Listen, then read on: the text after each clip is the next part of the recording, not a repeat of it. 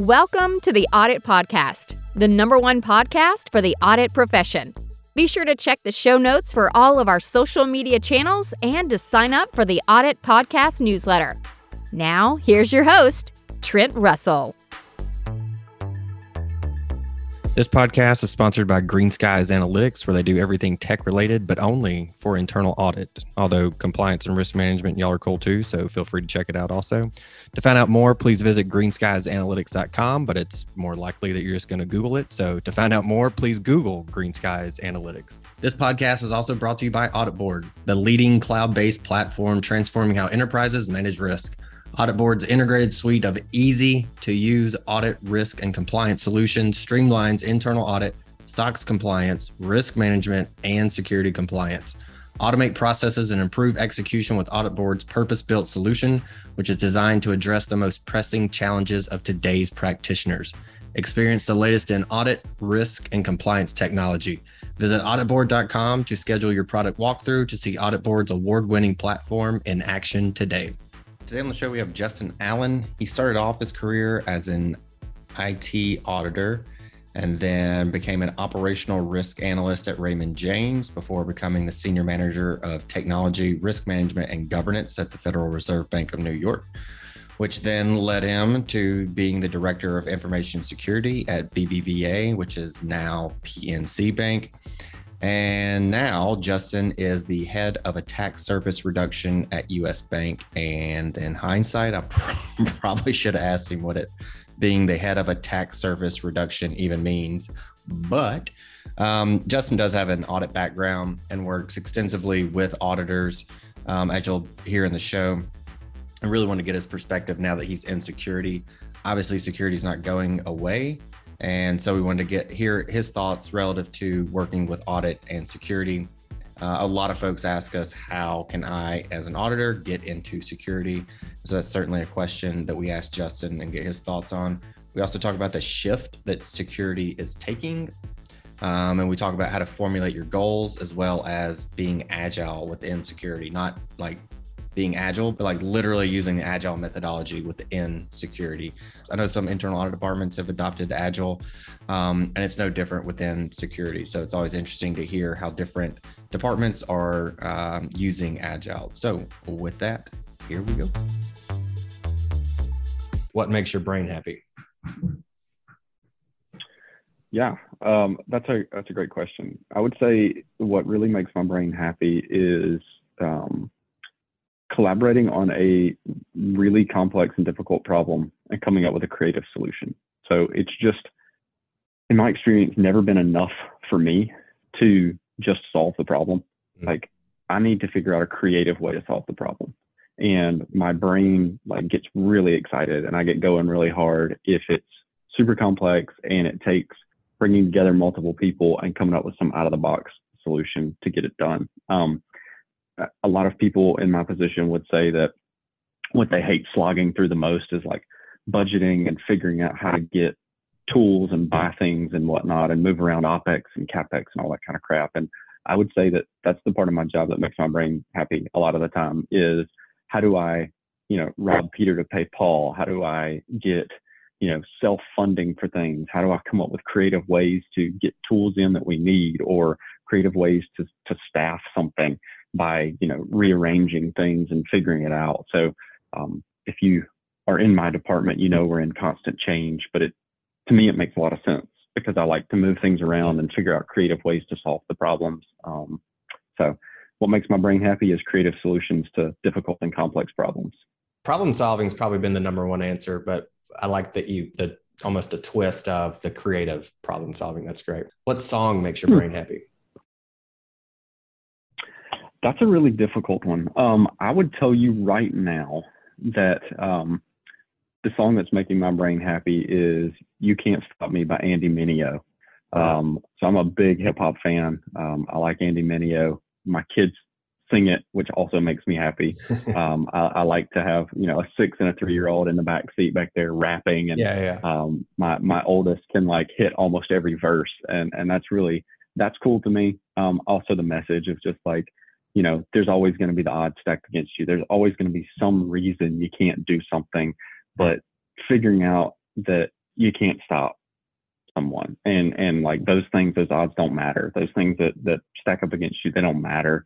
And really putting weight behind like why you'll never be able to stop someone, and someone who's determined like that. So Well, I'm that's what's making my brain happy today. I'm unfamiliar with the tune, but we'll check it out. Sounds like if nothing else, a good message. What's your favorite tool? And that could be a productivity tool. It could be a cyber tool. It could be, I think probably the most popular answer so far has been a pen and paper. So it could be anything. Or if you're just like, dude, I got this hammer for Christmas.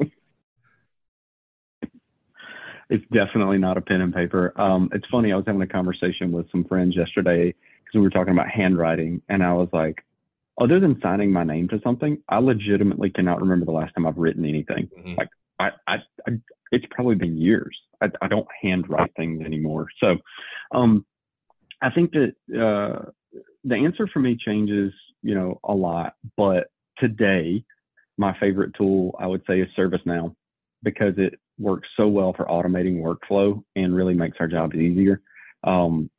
It's not the perfect tool. It is by no means the greatest thing on earth, but it's the best thing that we've got to fight the battle we're fighting today, which is speed and accuracy. Yeah. And so from a workplace perspective, it's got to be ServiceNow.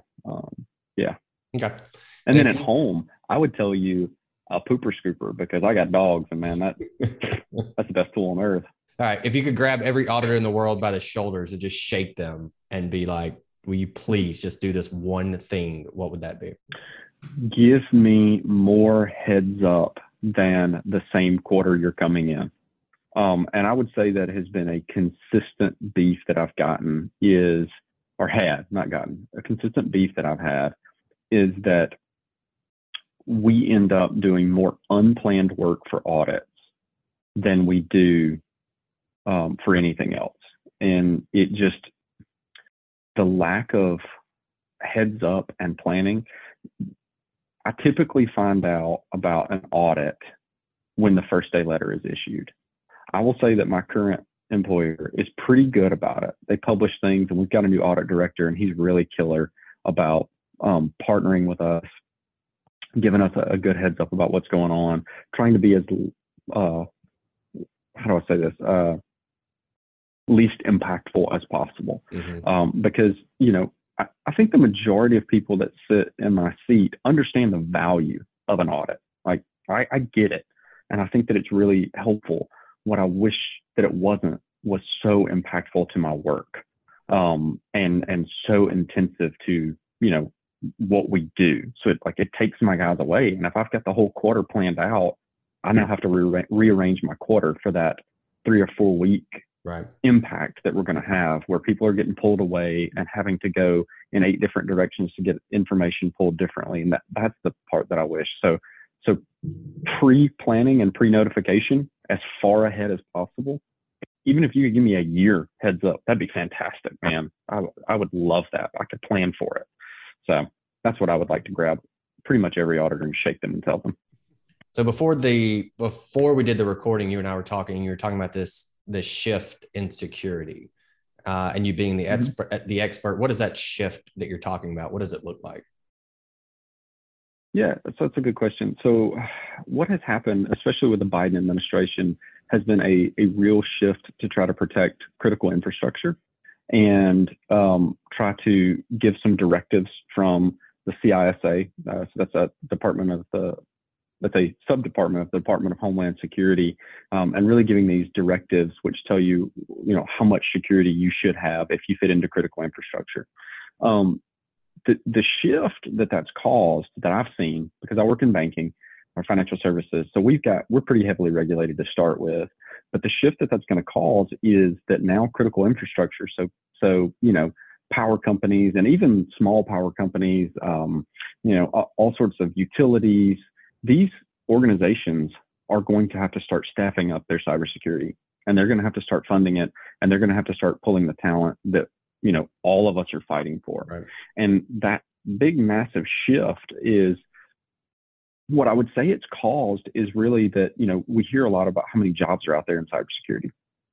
Well, I'm no longer competing against just banks I'm no longer competing for talent against just the Amazons and Microsofts, which is hard enough. Now I got to compete against the, Southern companies and even the smaller, like rural power companies, Alabama Power. Like, I now have to compete against them because they have to pull from the same talent pool that I do as well. Now, on the flip side of that, I think it's great because we're, a rising tide lifts all ships, and the stronger we are as a collective, then the harder it is for our entire economy to get trashed by a nation state. And I think that there's a lot of positives to gain from that. And I think that the one part we're missing is, how do we get folks that are in these larger organizations who have been regulated for a very long time to start giving back and trickling that information down to organizations that haven't? Yeah. So how do we get those together? Because right now what we have like the FSI stack, which is the Financial Services, Information Security, something. But basically it's all the big banks, all the banks get together and we go, hey, how do we do security together? Let's share information. Let's do all these cool things. But we don't have Alabama Power there with us where we can help them understand. Yeah. We don't have, Rural Electric from Idaho there. And that's the part where maybe they're trying to pull the talent, but we're still not syncing up on the intelligence and how we're doing things and really, really trying to pull stuff up. So the shift has happened where we've created this huge need. But what we haven't shifted to is, okay, now what do we do with it? Right? We've created a market. So what now? So I think that lends itself to the other thing I wanted to ask you, or one of the other things I wanted to ask you, since there is this talent gap. How did you, because I know your background is in audit, how did you get into cyber? How can more people get into it? Yeah, that's a great question. So it's probably best if I just explain my path. So I went from external audit to internal audit to operational risk to technology, GRC, or governance risk and compliance, to security operations, to attack surface reduction. And so my path has always been kind of near risk management is what I would say. Yeah. And to me, that's the underpinning of everything that we do. Like, you guys are auditors. What are you doing? You're helping manage risk, operational risk, folks. Even if it's like in CCAR or, credible challenges, any of those kinds of things, what are you helping do? Manage risk. And then, GRC, managing risk. Right. Security operations, we're just managing risk. And in attack surface reduction, we're just managing risk. The thing about it is that the people that want to get into security, what I would say is you have to have a strong background in risk and understand that, there's an inherent risk. There are things you can do to reduce that. And then there's a residual risk, and that all has to kind of equal out to where everybody's comfortable with it. The shift in the security has to come with that middle part and that control part, and understanding, okay, what is it that I implement that brings that risk down? What's the right way to do it? Is it automated? Is it manual? And really being able to figure that middle part out instead of just figuring out the inherent and the residual part and finding gaps there. Yep. That was the big shift for me, is in, and jokingly earlier I said this, but I'll say it again. I started using my powers for good. And it's a funny way to say it, but really what I mean by that is, instead of pointing at the problem and saying there's a problem, what I really wanted to do is get my hands dirty and try to fix the problem. And I think there's a lot of value in both of those things, right? So I want somebody in there going, hey, there's a big gap right there that you guys didn't see. And then what I want to do is I want to take that information and go, okay, let me creatively figure out a way to fix this, because that's the fun part for me, right? Like, I understand that's what lights my brain up is the actual digging in and going, let's think through this. Let's come up with ways to fund it. Let's come up with ways to put the controls in place, and then proving it out, right? And saying, hey, I had an inherently very high risk. I put X, Y, and Z in place, and that residual is out to a low, and we're comfortable with that because it's within tolerance. And so really, it's all about risk management, understanding risk management, and then taking that and figuring out, if you want to get into security, it's what's that middle piece. And that's my career path. What I would say to anybody coming straight out of college, go work in a security operations center for a couple of years. Like, go sit in a SOC for a couple of years. That's going to be your entry point into security if you want to grow up through security. Yeah. I made the transition over a little bit later in my career, but yeah, it's fun either way, man. We're having a blast, and there's tons of jobs out there. So nice. I have an appreciation for that answer. You were talking earlier about when we were talking about if you could grab every auditor by the shoulders and shake them. And I think what might help with some folks in doing that, you talked about the planning, basically.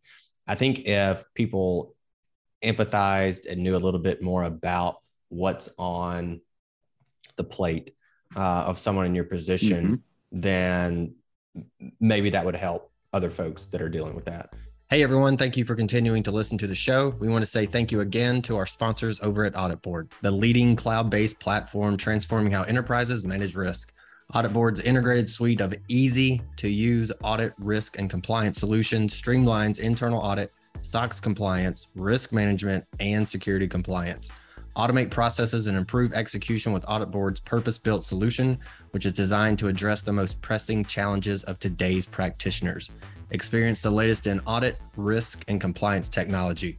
Visit auditboard.com to schedule your product walkthrough to see Audit Board's award-winning platform in action today. And so what's on your plan for the year? What are your goals for the year, and how did you formulate them? Yeah. Oh, that's a good question. So for me, I kind of use that risk management background in taking over any job. What I do is go ahead and find a framework that fits it, right? So when I moved into security operations, went out and hit up COBIT and said, what does COBIT say I'm supposed to do here? What does the FFIC guidelines say I'm supposed to do here? And really try to dig in and figure it out. NIST has got a great framework, 800-53. If you're in banking, it's NIST CSF. So, there are a lot of frameworks you can use and pull and go, what am I supposed to be doing? Like, what's the entirety of what I'm supposed to be doing? And then what I like to do is lay that out. I use hands a lot, sorry. I lay that out, and then I lay out what we do, and I look for anything that's missing, anything that's a gap, or anything that's weak. And that's where we formulate goals. We go, okay, I know I've got some hot spots here, here, and here. Then for a department, those are going to be the things we focus on. Earlier, when I went into security operations, that we were doing annual planning, figuring that kind of stuff out, and said, hey, let's set a goal for the end of the year and work our way toward it. As we've gone on, what I found is that if we don't align with the way the business works and we don't align with the way technology works, then we're going to kind of be screwed when we're trying to do those annual goals. And security's lagged in the past with that. So this year for us, in February, we rolled out a product model within my organization, and we have shifted to working in agile sprints where possible. And the reason being, right, is that if our technology brethren who are going to have to implement a lot of these things that we're saying need implementing or going to have to partner with to do the technological part of it, if they're working in 2-week sprints and doing quarterly planning, and I'm doing annual planning and working toward an end of the year goal, then we're doing this. I mean, there's no way we're ever going to accomplish what we want to accomplish, and we're going to get frustrated with them because they don't work the way we work. So we said, all right, let's define products and say, as a security organization, we deliver the following 3 products. And here are the 3 services that we have to build these products out.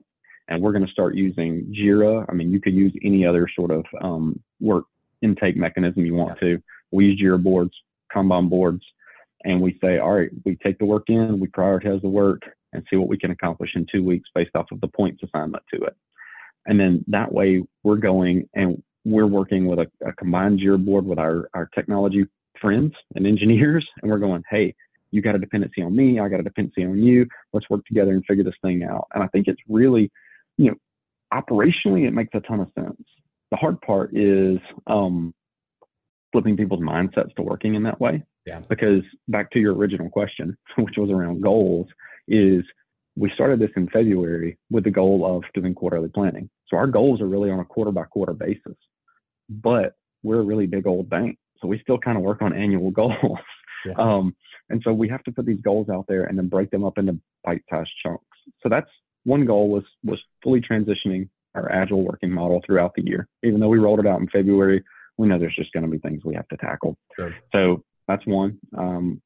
We want to continue to mature our organization, which ties back to the frameworks I talked about, right? So I took a framework when I took over this role from SANS and broke it out into a maturity model. And it's just based off of CMMI, the capability maturity model. It's on a 1 to 5 basis. And we say, all right, let's rate ourselves at the beginning of the year. Let's rate ourselves at the end of every quarter. And let's see how incrementally we can get better. And we tie our goals of maturity into that. And we say, I want to mature by 0.3 this quarter in this area. Manager, go figure out what it's going to take to do that. And that's your goals. So for me, that's strategically how I set the goals for the organization, is to do the maturity. We're doing the shift to Agile. We're also going to be looking at what it looks like to build out a full M&A playbook. So we're doing mergers and acquisitions, and those go any range of ways. So we need a playbook for that. How many people do we typically need to staff? How many tools do we need to implement? All that kind of stuff, and figuring that out. And then the other name of the game for us is speed. So we just signed a big contract with Microsoft. We're going to be putting a lot of stuff in Azure, and that means we're going to have to get faster, because the speed of operating in the cloud environment with assets that spin up and down in sometimes milliseconds. Sure. We have to be faster with what we're doing. So we really need to shift as far left into the process as humanly possible with what we do. And we need to detect, assess, and work things faster. So automation. I talked earlier about my favorite tool being ServiceNow. It's just not fast enough. We've got to make it faster. So I was just going to say, we have our OKRs, our objectives and key results, for every quarter. And that's what I get rated on, right? So my department, I put those down, and my boss looks at my OKRs for the quarter, and we kind of have this thing where it's like, not achieving your OKRs plus a good excuse does not equal achieving your OKRs. It doesn't matter. You had a good excuse or not, you still didn't do it. Yeah. So when I come back and go, hey man, I got hit up by internal audit, and I didn't know this was coming. That pushed us off by 2 weeks. It's like, guess you need to figure that one out, don't you? So those things kind of that happens, right? And so it can be very impactful. Yeah. I'm glad you mentioned Agile, because it's been making its rounds within internal audit. It seemed like in 2020 is when people started to really talk about it more and more, and shot to get it implemented in some fashion, or at least some folks did. And I know when at your previous employer, like every department basically went Agile, right? Like including HR. And so how did that work out where it was Agile across the board?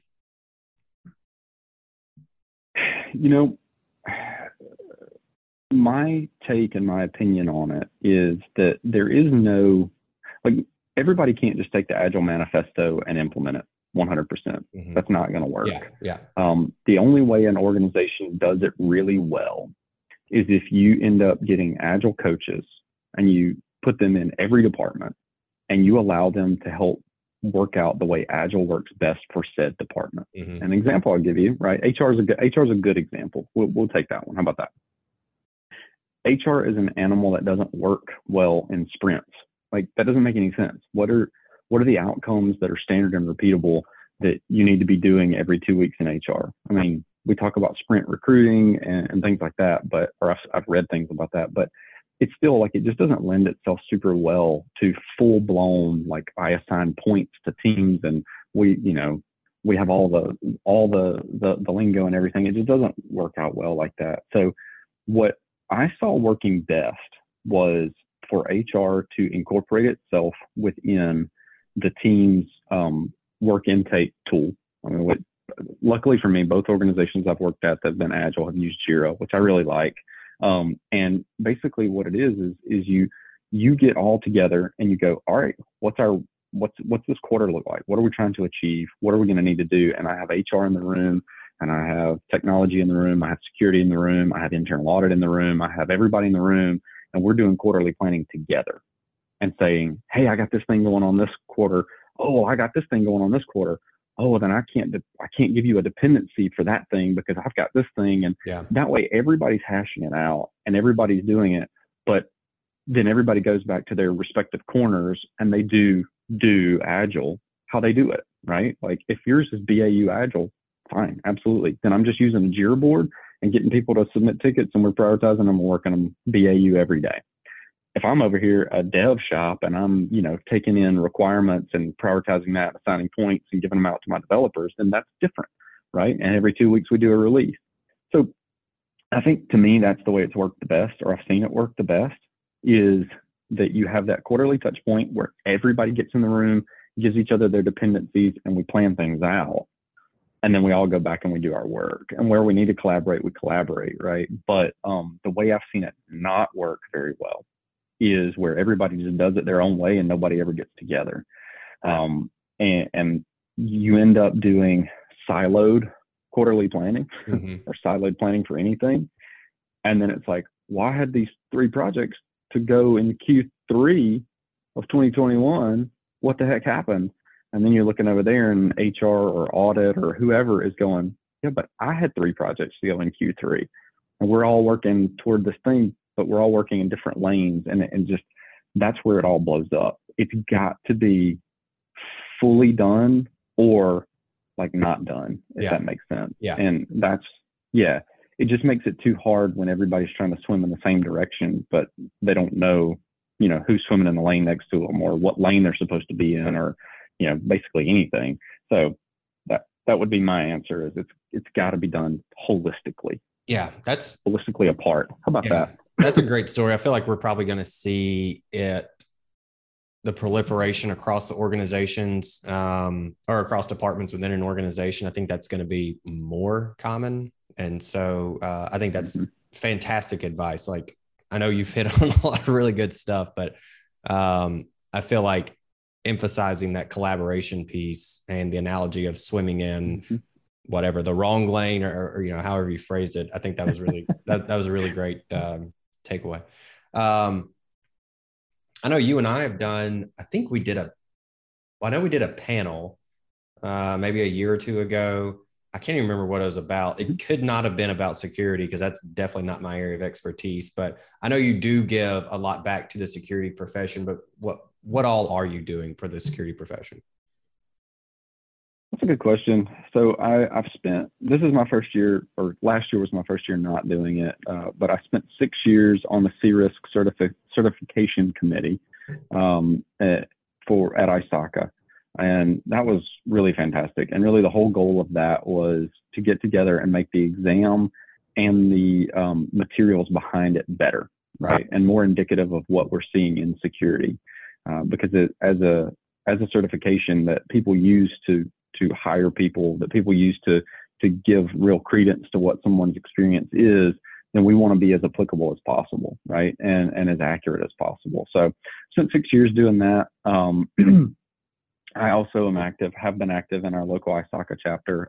Last year, I was a board member there for a while. So I'm big about ISACA, really believe in their vision and whatnot. Coming up here in April, I'm going to be doing one of the sessions at Alabama Cyber Now. So I try to go and talk a lot at things like that, at events like that, and really try to share as much as I've learned. The other thing I would say is, and this to me is even more critical, that people need to do the further along they get in their career, is never say no to anybody that wants to have lunch or talk to you or pick your brain or call you. I think there's just such value in mentorship. So at work, I've got a couple of mentees. Around town, I've got a couple of mentees, and it's not even about like paying it forward or anything like that. It's more about just that this is something I want my kids to see a clear path into what I do if they want it. And the only way we do that is, as executives in this field, we have to go out there and really beat the bushes and make sure that we're strengthening the field as much as we can and clearing the path as much as we can. One of the things that I'm super passionate about is trying specifically to help women enter cybersecurity, and especially women of color. The thing I would tell you that on the personal side is both of my daughters are biracial, and I am really passionate about seeing more women of color in executive leadership in cybersecurity.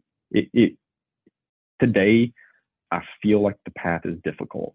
And I don't know if that's inherent to the field. I don't think it's like a bias kind of thing. I just think it's there, and people aren't clearing the path well enough. And so to me, that's another way. And then I go back to UA probably once or twice a year, do talks at AIMS meetings, try to recruit there, go. And I used to teach a class at UA. Like, I just really trying to engage in whatever the next generation is that's coming into the field. And even if, here's the thing I'll tell you, even if these people don't end up in cybersecurity, hopefully they take some snippet of what I've said away and go into some other part of the business, and it makes the business more secure. Yeah. Because that's got to be our end goal. It can't just be about bolstering our department or security as a whole. It's got to be about making a more security aware organization across the board. So even if they're like, man, screw this, I want to be an accountant. Well, hopefully you're a more security minded accountant because of something we've talked about. Yeah. And so, just really try to invest in other people as much as I can. Yeah. And I know I saw one of your sessions a few years ago, and I forget what it was about entirely, or the name of it. It was something about like mapping COBIT to something. And I was like, oh, sweet, I'm about to get this one CPE and never, I was like, I don't even care. I'm just going to get the CPE. And then at the end of it, I was like, holy, that was really good. Like, so I say all that to say, if you get the chance to see Justin either in person or on a webinar or something, definitely check it out. I think we've all been to the, hey, this is an interesting topic, I'm going to attend, only to get the speaker that is everything other than interesting. And even something as uninteresting as it sounded, whatever it was, you managed to make interesting. And I remember actually there was one slide you showed, and I still have it. It was Freddie Mercury, like on one of his album covers, he's got like his fist in the air. You said something about being like Freddie Mercury after you finish something, whatever it was, and putting your fist in the air like Freddie Mercury. I still have that slide, and I use it in some of my sessions, but I don't know if you remember. As soon as it was over, you finished your session, I walked up to you and I was like, hey, I'm doing this session next week. I'm going to steal that slide, and I'm going to tell the joke the same way you told it. So maybe it's just because I did not know that. So. Do what? I said I did not know that. I didn't. Yeah, I think I remember it was either at an ISSA or ISACA lunch and learn, I believe. Yeah, it was an ISACA. Yeah, I'm sure it was ISACA. So intertwined with ISACA. But yeah, I don't even remember what it was about. But I do remember that slide. and I think it said something about "We are the champions" at the bottom. But I don't remember the context. So I don't either. I know how I've applied it since. So if nothing else, if you like Queen, you might enjoy Justin's sessions that he does. Like Justin, we appreciate some of the practical advice. Sometimes I feel like I have to tease that out of people and go, how do we do that? How do we do that? How do we do that? And I feel like you brought that without me having to really ask. So definitely appreciate that and the time. What else? Is there anything else that you would like to leave the audience with? Yeah, I appreciate that. Well, number one, thank you for the time and having me on. This has been a blast. If you can't tell, I love talking to people, love talking about things. My favorite topic is me. So happy to come on here and talk about me. I think the one thing I would leave people with is that security is fun. Security is exciting. It is a wide open job field that I feel like is growing, and there's tons of jobs out there, and there's just money being thrown at people left and right. But I do want people to know that security is a grind, and it is difficult, and there are a lot of weekends worked and a lot of holidays that we end up on incident calls at night and all sorts of stuff. And I think I've missed like 3 Thanksgivings in a row because of something. I was on a conference call in the middle of Disney in December. Like, it can be difficult, but I'm convinced, Trent, I'm convinced we can do this without losing our souls. And I think that's what we've got to all figure out and come together and understand is that, it's hard, and your job is hard. Auditors' jobs are very difficult too. We just have to continue to treat each other like human beings and understand that the person on the other side of this conversation is more than what they do. And their scenario is different than mine. And we need to take the time and sit down and understand one another. One of the things we didn't hit on that you and I have talked about is that I've implemented I go and sit with internal audit. I go and sit with them and I understand where they're coming from on a regular cadence, weekly, monthly, whatever it is. And we don't talk about work. And I think that's so important. That's what I want to leave people with is work doesn't always have to be all about work. Get to know the person that's working with you and understand their motives. Everybody's not evil, and it's just too easy to dismiss everybody as an adversary. And that's just not the case 99% of the time. They got a job to do. They got mouths to feed at home. They've got scenarios that you can't think about. And so that's the advice I would leave people with is just remember that we're talking about human beings, not people in position, or not positions. We're talking about people, not positions.